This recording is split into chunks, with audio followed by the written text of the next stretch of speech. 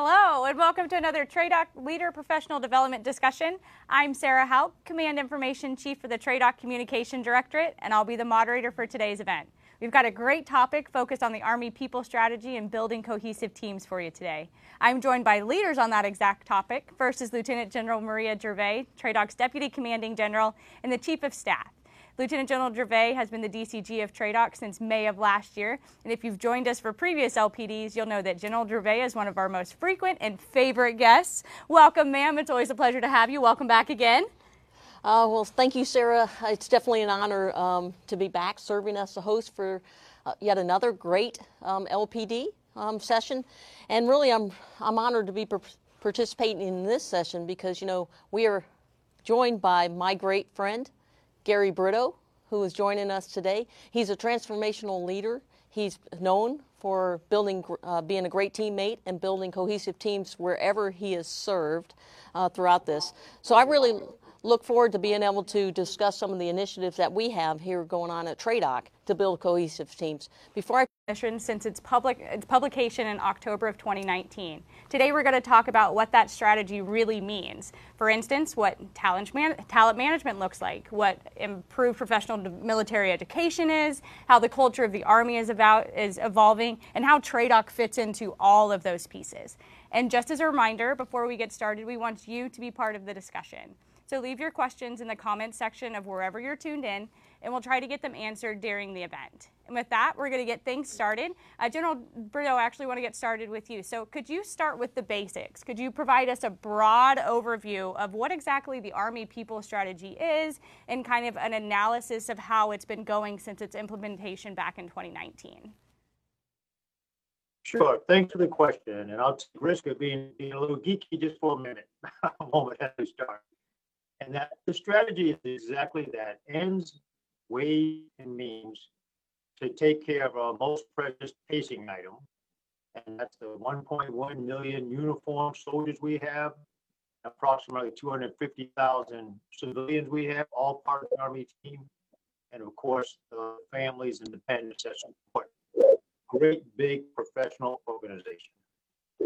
So everywhere from using major lines of effort, from assessing and bringing in the right soldiers to lead our Army. To serve our Army. The talent management initiatives to lead our Army. A civilian and military implementation plan for those in uniform, and as I mentioned, for our distinguished civilian employees, all part of the great Army team. Those lines of effort connected to the campaign plan, and that'll be my last comment on the geekies part. What's probably most important for those in the audience today is taking action and moving the ball forward on all those lines of effort. And also addressing the tough problems, like if we have any challenges with recruiting, get ahead of it now. 21st century focus on talent management, continuing to work the initiative that the Army's come up with at the headquarters of the DA level. And more importantly, TRADOC is a great example of it, implementing all of that down at the field level, the operational level, recruiting, professional military education, Soldier for Life, transition programs for soldiers, all the complete nucleus that manages the lifeline, tip to tail, bringing in a soldier and ensuring that he or she is treated with dignity and respect. They terminate from the military or even retire. So to get to your opening question, I assess, and it's not just a personal opinion, we measure it up here as well, that the Army People Strategy is going quite well. All of those are uniform. And through our Assistant Secretary of Manpower Reserve, aka MNRA, we assess the progress of the People Strategy, and literally as we speak are updating it to ensure that it's future focused, addresses the challenges that may be facing us as an Army now, and creates the conditions for the military and the civilian to be the best they can be, pardon the bumper sticker, and achieve their potential. And we give them the resources and the policies that need to make that happen. So I have been accused of rose-colored glasses, and I'm going to keep those rose-colored glasses on. As work with the TRADOC and others, we will. continue to deliver the best environmental resources that our Army needs, those who serve, and so our Army's combat ready at all times, as evidenced by what's going on in the world today. I could talk for an hour on this topic, but I'll pause and thank you. Yeah, we appreciate that, General Brito, for kind of your analysis and your basic overview of the Army People Strategy, because it's a big thing to get our arms wrapped around. It encompasses some of the biggest pieces of the Army force and the profession as a whole. So I actually wanted to ask you, General Gervais, what are some of the initiatives or big pieces that we've implemented since 2019 that, as General Brito said, are moving this ball down the road to Army success and really kind of fully adopting the people strategy? Yeah, hey, thanks a lot, Sarah. That's a great question. Because, you know, I think as General Brito was kind of laying out the people strategy, which we were part of developing, I think what's important for everybody to understand is that we take that strategy from the Department of the Army. And what we do in TRADOC is we kind of operationalize that, or we kind of put that into action so that it can be driven across the Army to make the change. And I think, you know, we have done that through the development of a TRADOC campaign plan, which is focused very much on similar lines of efforts that you heard General Brito put out. And so as we took a look at that, what we had to do is we wanted to figure out where did we need to actually put it in, whether that was going to be in our doctrine, in our training, our leader development, our professional military education, and then even how we actually put that into our basic combat training, where we're bringing, you know, the newest soldiers through training to give them a skill so that they can serve in the Army.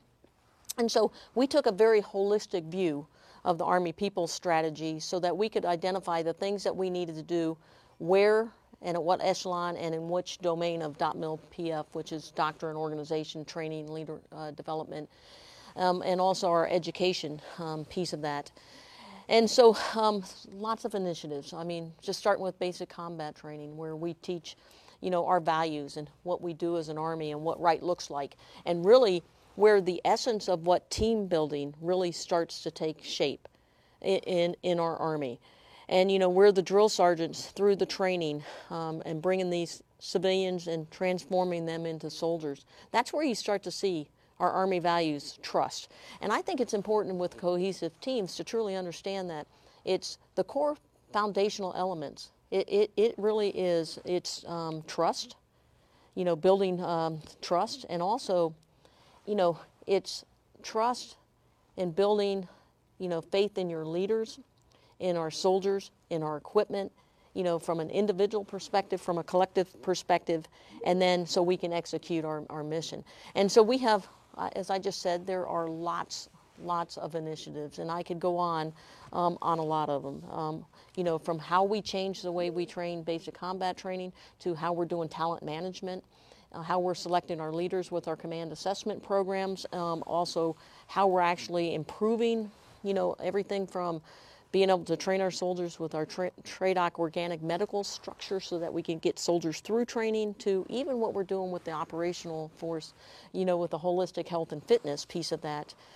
And then, you know, how we're developing our leaders through Project Athena. How do you come in and assess our leaders as they're coming in, not just our leaders, but, you know, even our enlisted, our NCOs, our warrant officers, to provide them, you know, an assessment so that they can understand their strengths and weaknesses, they can understand, you know, their leadership traits, and they can get coaching and mentoring to go through on that. And then we're looking at all kind of barriers that could exist, that could erode that trust that we have down at the lowest levels. And then this is my squad on ownership. So I've just kind of broad brushed them because I could talk at length on all of them. So I'm just going to be quiet right now to see if there's another comment or we want to go in a different direction, but I can come back and, because it could be like 11:50 by the time I get done. That was a very broad question that I asked, for sure. I actually wanted to touch on something that I think we might kind of lose touch in, is that the people strategy doesn't mean just the individuals in the Army who wear the uniform. So what is how do the civilians, the Army civilians, fit into the Army profession and into this people's strategy? I think we'll start with you, and then I know General Brito probably has some feedback as well on the civilian side of the people strategy. Yeah, so, you know, you're exactly right. I mean, we want to build cohesive teams for everybody that is on this team. I mean, if you think about it, we have those that are in uniform. We also have those civilians that support everything we do. We even have contractors that are part of our teams. We have volunteers that are part of our team. And you want everybody to feel like they're a valued member of this team. And so in the people strategy, we are looking at all kinds of, the military implementation plan, but the civilian implementation plan with the same level of effort that we are for the military. What are those things that we have to improve in terms of how do we develop our civilian workforce? How do we also make sure that our civilian workforce has the tools that are necessary from a development standpoint? And then on top of it, I'll just share this with you. Just this past Monday, I actually spoke at the our civilian education forum where we had 40 of our up-and-coming GS-13s and above that were from across our Army, kind of developing them and sharing topics on what we're doing. So you got to put the same amount of energy because we want our total force across and all compos to be able to build cohesive teams. Excellent. And so we hear total force all the time, and it's nice to know that the civilians are part of that total force. We think total force, we think National Guard and our reserve units, but to know that it's our active duty Guard, Reserve, and our civilians, that's a really great kind of definition of what that actually means. So, General Brito, from your point of view, how important was it to ensure that your team included the civilians in this Army people strategy when it was being built back in 2019? The bluff up front, extremely important, but I want to give a little context. And I'm going to make an assumption we have some younger leaders on the audience today, so I'll put this in your captain's career course or your BOLIC or what have you, BLT language here. So we had a military decision-making process. Saw a problem that needed to be fixed. So we looked at the enemy things that may keep us from being our very best. Developed some concepts, developed some options, looked at our troop to task. And building on the troop to task issue of those in uniform and those of civilians are as equally important. I mentioned up front, we're just under 280,000 civilians in our military. So to give somewhat of a wave top analogy, to make the best non-commissioned officer, you're going to recruit them or assess them. You're going to train them. You're going to educate them and take care of their families as well. Broadly speaking, those three concepts, and General Gervais gave some great examples, must and should apply to our civilians as well. So there's training opportunities, there's educational opportunities. You can go to senior service colleges, as GS-15 or SESs in some cases just as well. And we owe that to our distinguished civilians. And quite frankly, if you took that both the people and the functions out, the Army would come to a pretty much a put on the brakes for a long while. So it just needs to be that way. Another aspect of this, many of the civilians that do support our Army, in some cases, may be family members of those that are in uniform. So that nucleus of the 101.1 plus million, and the plus is the civilians, that are all part of this Army profession must be taken care of. And having been in uniform for a couple of decades now, I can tell you the leadership, energy, and the innovative ideas behind the civilian implementation plan, which is an annex of the Army People Strategy, is exactly focused on the right things of taking care of our civilians. And from this perch, I've seen the benefits of the education, the opportunities for broadening, and caring for their families as well. So I guess that's a 5-minute answer for extremely important. I know it is nested with our Secretary Wormuth, and our Chief of Staff as well. Thank you. No, absolutely. We appreciate that. I know that, again, I keep asking these big, broad stroke answers, but we really appreciate because these are important to be able to break down these big strategies that just have huge pieces to them. So we appreciate you taking the time for those. And I know at the beginning when you were kind of describing the people strategy, you mentioned just kind of quality of life pieces that were introduced into this strategy and how your team is really going to start looking at those things that may harm that that aspect of our soldiers and our civilians. So how do quality of life measures fit into the people strategy, and what are some of the maybe the new initiatives that our soldier or our force may have seen since 2019? Maybe are there any up and coming that we will start to see in the force in the near future?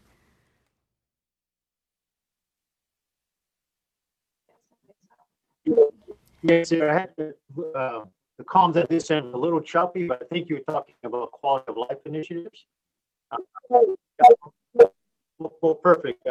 Well, what we're doing in the people space at the strategic level, headquarters D level, joined at the hip with my battle buddy and the G9 that has a staff section for the because we should not care about that right now.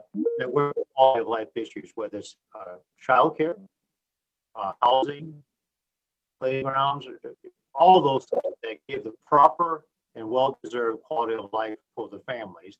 And here's a big connection with all that Trade Up is doing: resiliency programs, family programs such as sponsorships, our sponsorship program, suicide prevention, sexual assault, sexual harassment, all of that feeds into putting the concrete we need in the resiliency for our soldiers and families. So there's a direct nexus.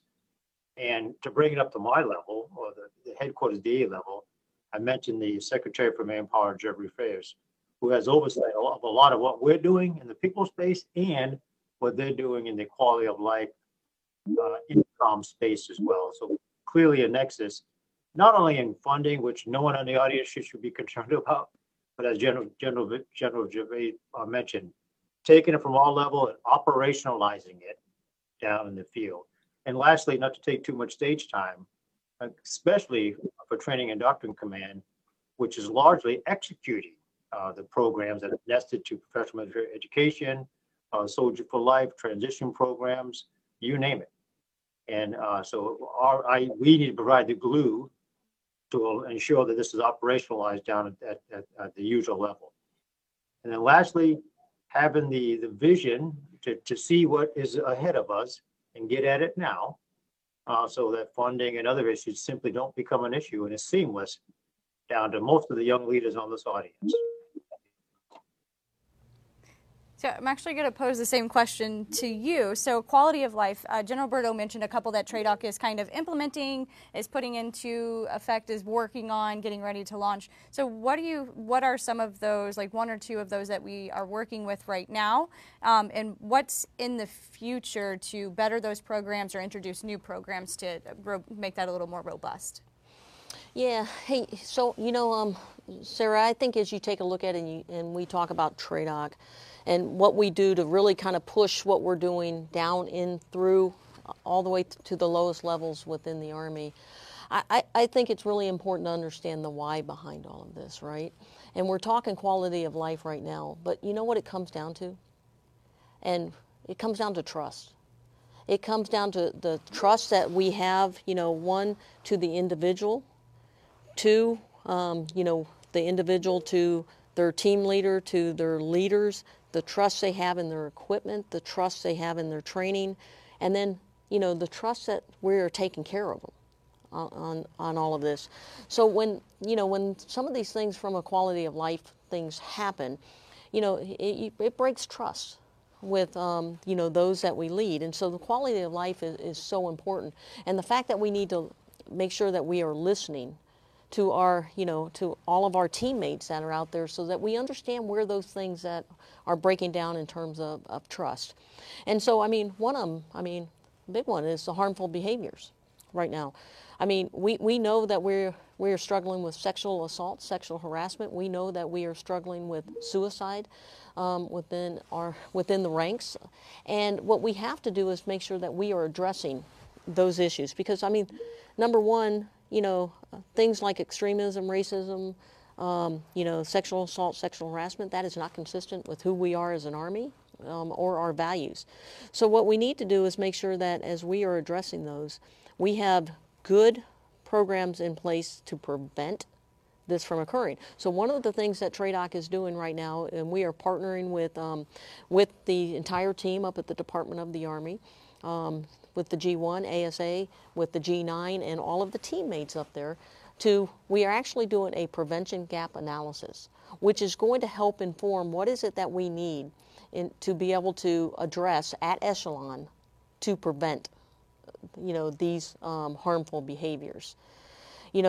Same thing with This Is My Squad. How do we educate and get these things inside of our education so that, we start to take ownership of these challenges down at the lowest levels so that we can, as a profession, make sure that we bring everybody on the team and they know that they're going to be a valued member of that team and they're not going to not be included in the team, and we're not going to erode trust. Not just with those that we're leading, but with our leaders, with the American people, because that's what we're really trying to get after. So there are a lot of initiatives that we are working with Quality of Life on the prevention program. Also, how do you have what are the things that we need to do to better respond and take care if something does happen? So everything from starting in basic combat training, we are starting with the way, first of all, we bring the young civilians in, and we're going in and no more shark attack. No more where we're coming in and, we're kind of more focused on breaking them down, but we're more focused on, hey, we are a professional Army. We want you to be part of this team. And so with that, and then also the fact that what we've done is implemented, and primarily due to COVID, it gave us an actual opportunity, because in this process we put yellow phase in place, which now comes in and it says, okay, the first 2 weeks, because we needed to quarantine, we focused on ensuring that you understood what right looked like, you understood what the Army values were, you understood what resources, and then as they went into the regular training, they kind of had a good set. What we've seen because of that approach, it's reduced the harmful behaviors. It's also improved the actual understanding of the resources that are out there. So those in yellow phase has actually started really improving those harmful behaviors. It has increased the trust that is out there. But you know what we also found? And quite frankly, it was because, of the great work of our family members and volunteers. What they said was, hey, you got a soldier in training. But look, the Army is about a family, right? We come in and soldiers have families. So how do we start educating the family? With everything that we do, what's the life in a soldier? What are the resources? What does right look like? The whole 9 yards. So, Inside the Wire initiative, which started at one of our installations to inform the family. Also, how do we inform them, from a Facebook? I will tell you that has been tremendous, because that's the very foundation of who we are, right there. And then as we pass them off into, the operational force, what you're seeing is now we're improving everything in the operational force. And then what we're trying to do is drive it in our doctrine, everything from what is it from a sharp, sexual harassment, sexual assault piece. What is it we need to drive into doctrine in terms of being engaged leaders and understanding what engaged leaders means, taking care of your soldiers and how to do it. How do we drive organizations like, our TRADOC organic medical structure, our H2F. We're trying to drive that all the way across doctrine, organization, our training, and leader development, because, when you do that, that's where you drive change. And so really excited about all the different things that we're doing. There's more, but I'm getting off the stage, Gary, because I know you got lots of great things. Well, if I could take just a second to build on that, the great thing about Malcolm, what he said, and I won't go to the policy level at the headquarters DA, but we support all of that. But look at it, I'd like to give it a small example. So training soldiers, future soldiers with long hair and mustache, and they come into IET and really start to really adopt the importance of the Army culture and get great training as well. The same expanded to our leaders, coming in their BOLIX and captain career courses, and develop it for our distinguished civilians as well. So if you take that 1 + 2 + 3 equal rank cohesive teams, which is very, very important. One, it's a priority nested with people, with our chief of staff and our secretary, but those cohesive teams that trust each other and trust their leaders, and I foot stomp on that, plus engaged leaders will give us a combat readiness we need, period. That are well-trained, cohesive teams that trust each other, that are disciplined, live and breathe the Army values, and I don't say that as a bumper sticker, equals combat readiness in any environment. We're seeing it today in a very positive way. So that's that nexus between the policies, funding, and everything else that have come out of this building and operationalized, as General Gervais said up front, through training and doctrine command, and really operationalized by those young leaders and soldiers that are out there in the virtual world now that are going to do this. And if you pay attention to all that stuff that gives the cohesive teams, we will always have a combat ready army. I'm getting motivated, but I'll shut up for now. Let somebody else take it. No, sir, that's a great point. I think some of the biggest questions we always have when we host these LPDs is how do they tie back to what people would think that is the traditional readiness? So those individuals who could grab their kits and go and defend our nation. So they think that the people strategy, pulling back those layers of the trust and respect that we have within our teams is actually vital. So sometimes they question why we're focused so much on sexual assault, sexual harassment prevention, that suicide prevention, the diversity, equity, and inclusion pieces of our people and our forces. But in order to be combat ready, we really have to get behind those and support those programs to be sure that we do have highly trained, disciplined, physically fit, cohesive teams that are indestructible in an operational environment. So I'm really glad you brought that up and made that readiness connection, because that is kind of one of the big things that we get when we have these more non-traditional readiness pieces, if you will, that are discussed and focused on within the Army. It's just they've been such a focus lately that I think sometimes the operational, everyday, traditional Army picture has been changed in a good way. Those are great things to focus on. But you know, Sarah, I mean, exactly. Sometimes it's more difficult to make the link. But here's the thing. I mean, people equal readiness, right? They're not two different things, right? And so when you look at it, yes, we got to make sure that the equipment's ready. We got to make sure that the training has been done. But look, the Army is about people. And so we've got to make from a individual standpoint and then a team standpoint, we have got to make sure that, number one, the person is taken care of. The person is part of a collective team. The person feels valued. They have trust. If they have problems or their family has problems, I mean, look, we have problems. And so that's how it translates over to the readiness, because if you don't feel like you're a valued member of that team, we are not going to maximize your potential. We are not going to leverage everything that you bring to the table, because quite frankly, why would you want to come to the table? And that's why that eroding that trust and those harmful behaviors are so important in this aspect. So, we've been discussing people first versus readiness, right? That's kind of the way it's been being discussed sometimes. Well, it's not. It is not one or the other. See, we know that, if you think about it, we know that if our people are ready, the mission will be taken care of.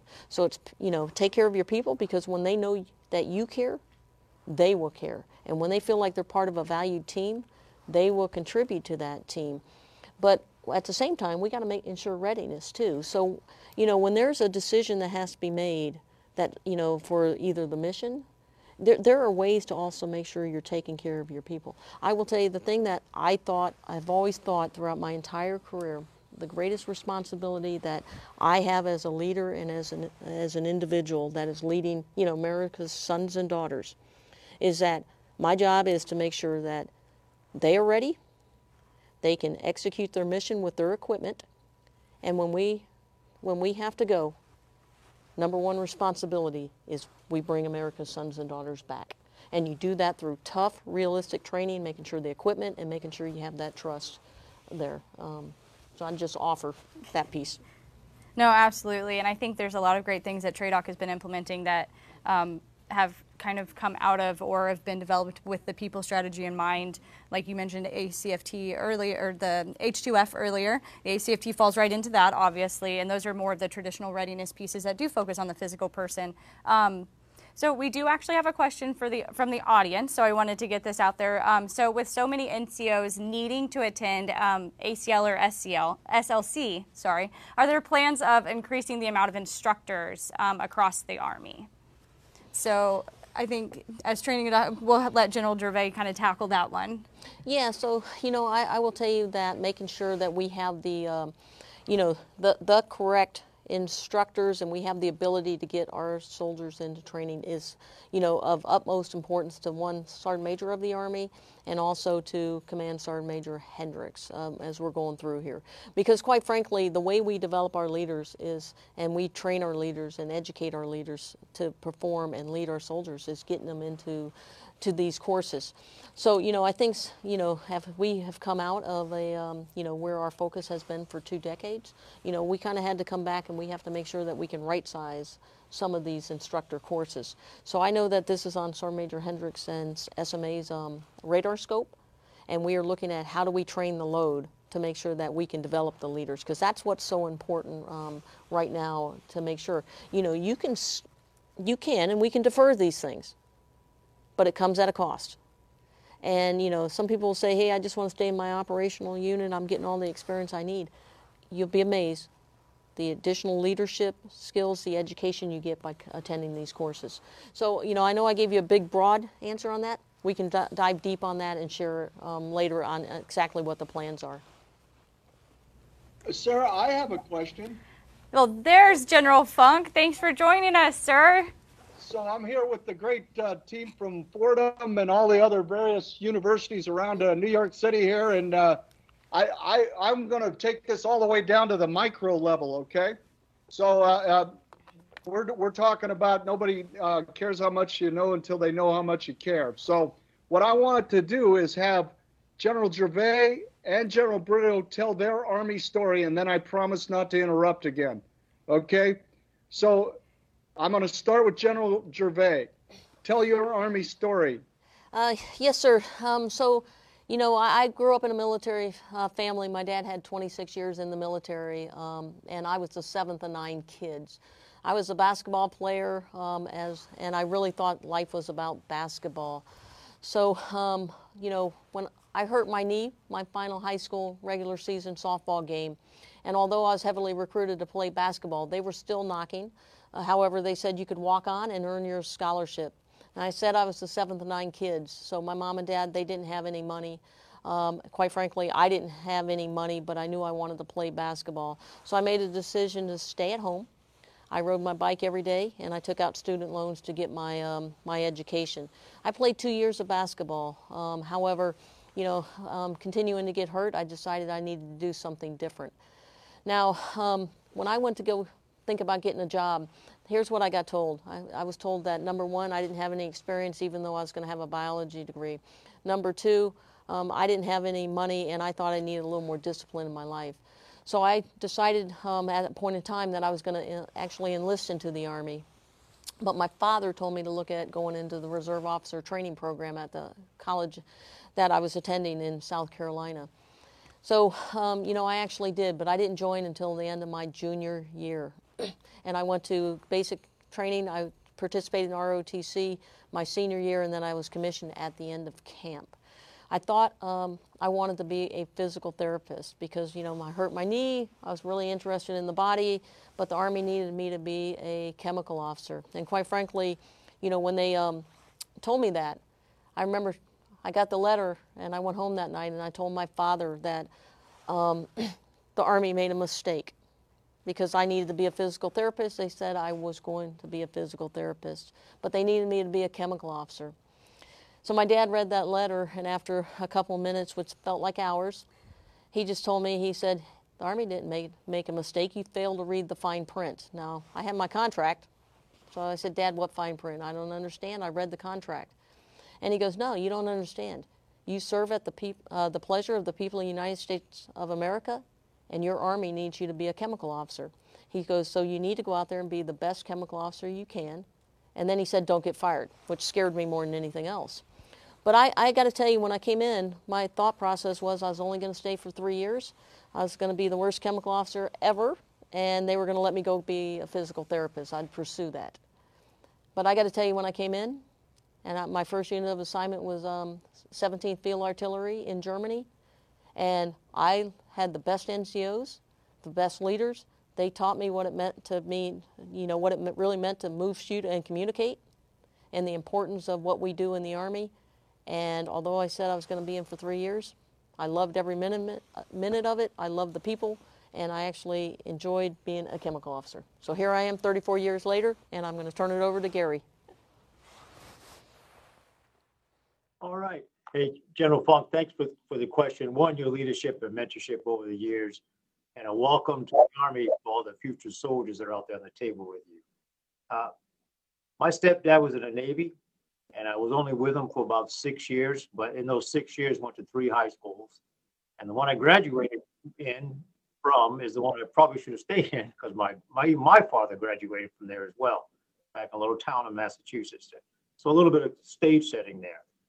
A future leaders, I actually joined ROTC. I went to Penn State University. I was a non-scholarship cadet. I couldn't get my grades together. It took a little while, but I actually joined ROTC as an extracurricular activity. And that is a very true story. And wanted to give it a little bit of time. Joined the Ranger Challenge and others, just like some of the things you do. And was motivated by the leadership opportunities, the outdoors events, the work ethic, and just a cohort of friends that I like being with and working with. And so, just like many, went off to camp and excelled just as anybody does, and wanted to be an infantry officer and did. Was commissioned into the infantry and stayed at my entire time in the military. Of course, you do a variety of things. But as mentioned, the work ethic kept me in. We was going to do just like General Gervais said, do 3 or 4 years, punch, but decided not to. Like the work ethic, like the people. And I'll share this with you as well. Really was inspired by seeing change and what the military can do for a young soldier who may not have any other opportunity, and to see them get promoted in advance. The same for the officers as well. So the leadership aspects of it, the work ethic, and what it does for this big mosaic called the United States of America, where you have soldiers from all 50 states and territories join, is what has kept me in now for 35 years. So I would offer the same to you. It's just a great, great professional organization where you make a difference every day, and our country needs it. So a lot like Maria, I would say that the same. When I walked by an information booth in Altoona, Pennsylvania, one of the branch campuses, I was a Captain Payne who said, "Hey, what do you think about ROTC?" He got promoted to Major Payne. I'll let you put that joke together in a minute. But that was the beginning of this 35-year-old journey now, and don't regret any step. Thank you. Okay, so thanks to you two, and Sarah, I won't put you on the spot, but I also tell your story too. So I'm incredibly thankful for both of you for leading our great organization, and people are in great hands because you two are steering the ship of our Army's people strategy. Thanks again, and we're going to drop off now so I can put them to sleep before lunch. So I'm proud of all of you. Have a great day. Thanks again. Victory starts here. Thank you, sir, for joining us. We appreciate you, and to all the cadets as well. Thank you all for joining us. That was a special treat. So it's always great when we are able to get several of TRADOC's leaders here. And General Brito's, like I mentioned in his intro, he's a former TRADOC leader, so just all the TRADOC leadership here to continue this discussion. So I kind of wanted to pull some strings on everyone's people's Army story a little bit and kind of tie it back to the people strategy. So you kind of talked about how you had this set of skills when you walked into the recruiter's office, and they kind of looked at it and said, you know what, you might fit here. We've talked a lot about talent management today, and how the Army is trying to improve and maybe create some different talent management opportunities. So where does talent management actually start in TRADOC? Is it all the way down with our recruiters who are getting those civilians in and kind of looking at them? Are we really placing people where they need to be, or are we just, how does talent management start from the moment somebody walks through TRADOC's door? Well, Sarah, I would submit that it actually starts even well before that. Because if you take a look at what we as an Army have to do for our nation and what we're going to have to do in the future, it really comes from what are the right skills that we need in order to execute our mission for the nation. And so, when we look into the future, there are things that we know we're going to have to change in terms of, like right now, if you look at where the future is going, artificial intelligence, robotics, those kind of skill sets, data scientists, so because we're more digital, right? So skill sets are changing, and so is the equipment that we're operating. So we identify that, and then of course it goes back to, now that tells us who do we have to recruit, and what leaders do we need, what is the enlisted, what are the responsible cohorts in order to form those cohesive collective teams across the board for our Army.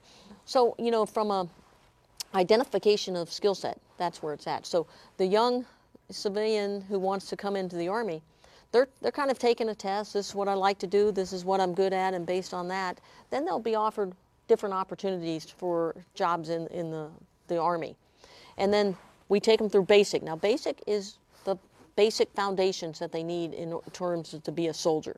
Hands down, we all get it, and we all need it because we all have to be, remember, we're soldiers first, and then we provide a skill to our Army.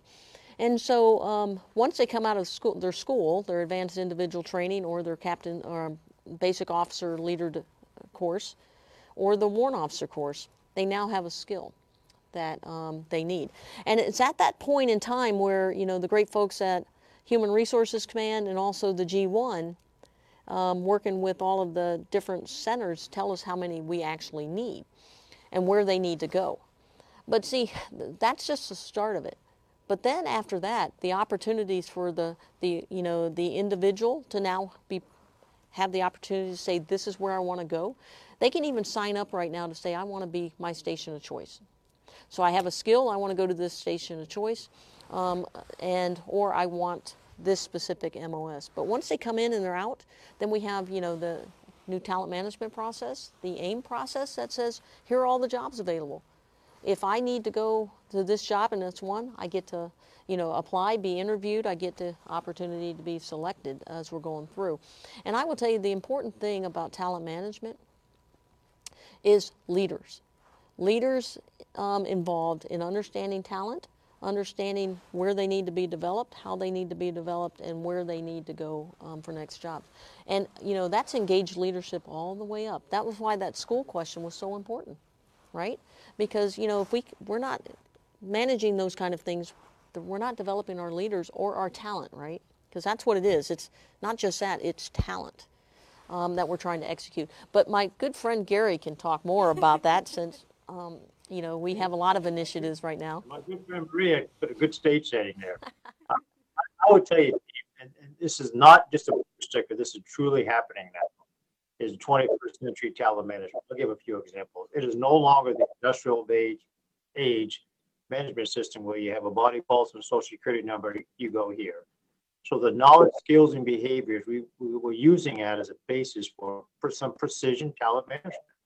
And that not only do you get the formal education and training, regardless of your ranks, in some aspects this applies to our non-commissioned officers as well, but those knowledge, skills, and behaviors, KSBs, and preferences weigh in to managing the talent. And she gave a great example. I may have an infantry officer or a chemical officer or sergeant who has a skill set that we would not have seen in the past that may make him or her best for this assignment, or to go to school to be a cyber officer, or the best observer control at the National Training Center.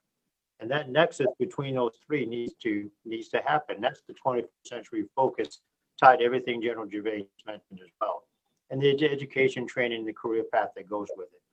I don't want to take all the stage time, but at the DA level, what we just mentioned is if you follow my hand and arm signals here from the Army People Strategy, 21st century talent management focus, and the operationalizing down that onto the ground is exactly where we're going. And this is more than dry erase board now. It's happening as we speak, enabled by some web-based systems that we'll have in the future, IPSE and a few other focuses. But it is not your grandfather's Army and in the management of people now. It's very future focused.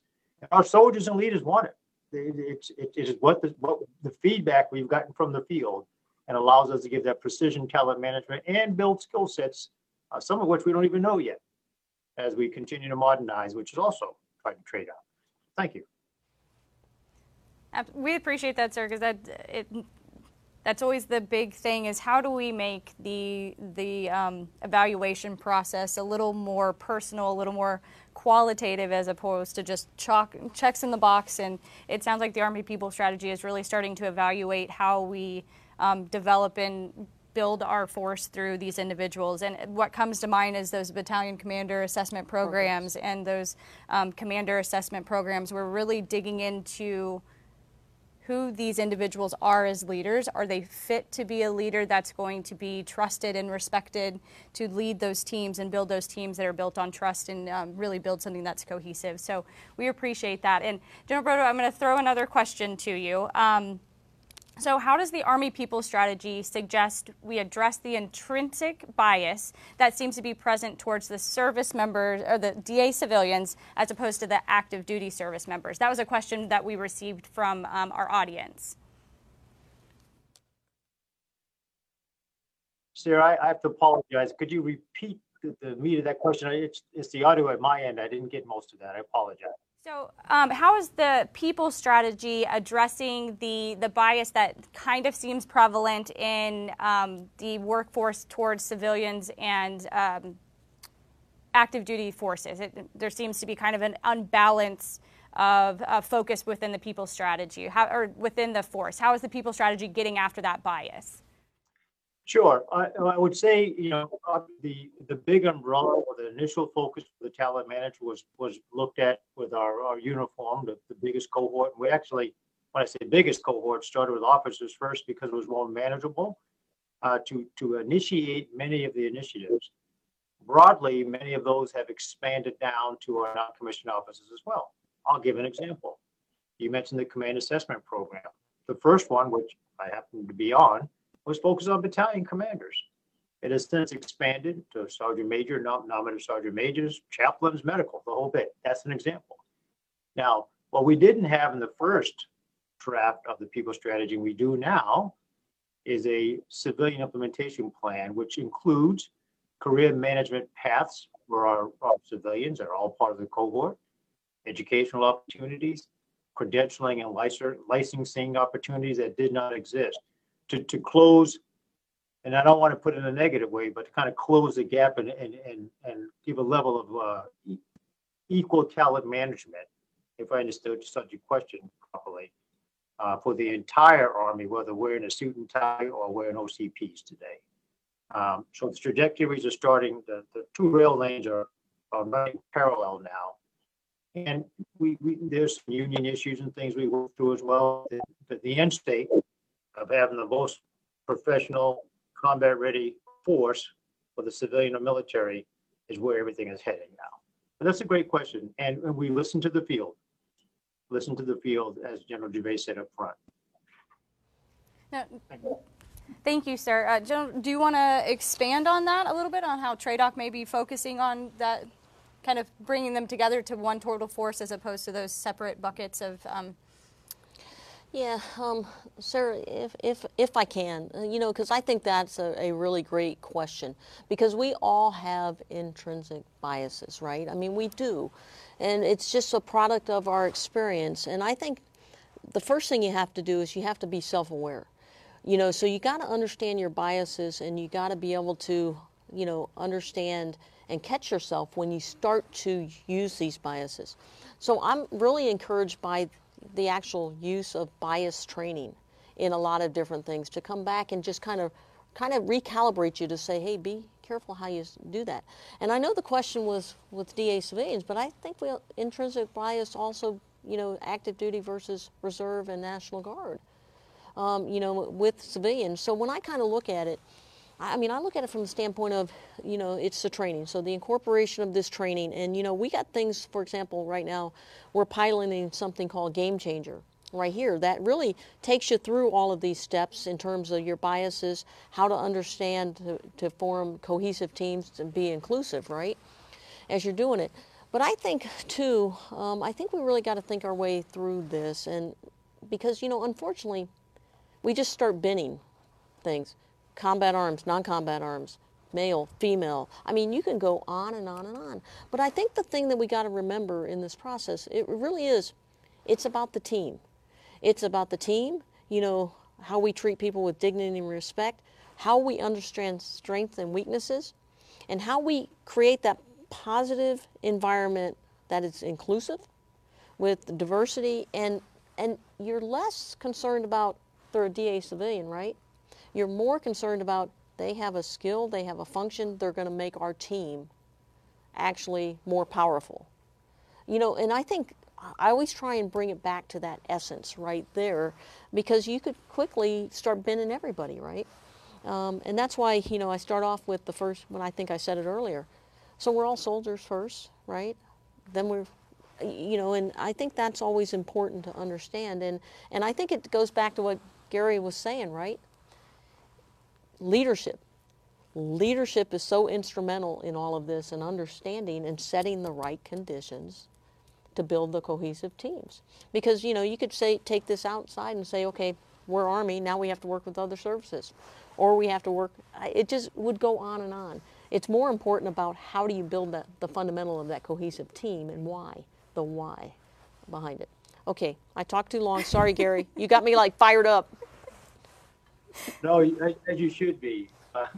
Hey, Sarah, I'd like to connect something on some of the work that we're doing through this new task force, People's First Task Force. But it's not about the fact that it's the People's First Task Force. I want to focus on our first word, people, and tie it to what General Gervais shared. And many have read about it. I won't go into the history of why the task force stood up. But what I would like to highlight, both for the Army and all the organizations in the Army, this task force jump-started the energy necessary to tackle harmful issues that were impacting the readiness of our Army. And I'll footnote that just a tad bit. I won't go into the mission of the task force, but we would not want sexual assault, sexual harassment, anything to impact our family. You wouldn't want one of those things to walk in your front door and start breaking up the cohesiveness of your family. I'm oversimplifying it a bit, but that's the intent of the deliverables of this past task force. So a prevention strategy, General Gervais mentioned a gap analysis. Hey, what do we need to do in our Army with training, professional military education, to make sure no one knocks on the door and those harmful issues impact my family? And your squad mate is your family. General Gervais is part of my squad, a teammate here. And hopefully that illustration resonates a little bit with the young leaders of all ranks that may be on the net today. So when they get commissioned, when they finish the BLC, don't allow any of that stuff to get and impact your family. And engaged leaders do that. Squad leaders do it. GS-15s do it. It's all part of that cohesiveness we need.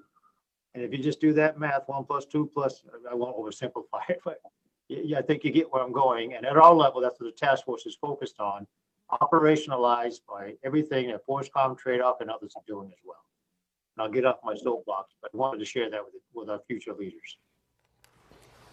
Thank you, sir. I think that's a great way to kind of lay the roadmap of where we're going, how we're getting to where we are right now, and like I said, where we're going in the future. But we're unfortunately starting to run out of time. I wish we had more time to discuss this. Like I said, the people strategy is a big thing to get our arms wrapped around. But I want to thank you, General Brito, for taking the time to join us today and sharing some insightful information about the Army People Strategy.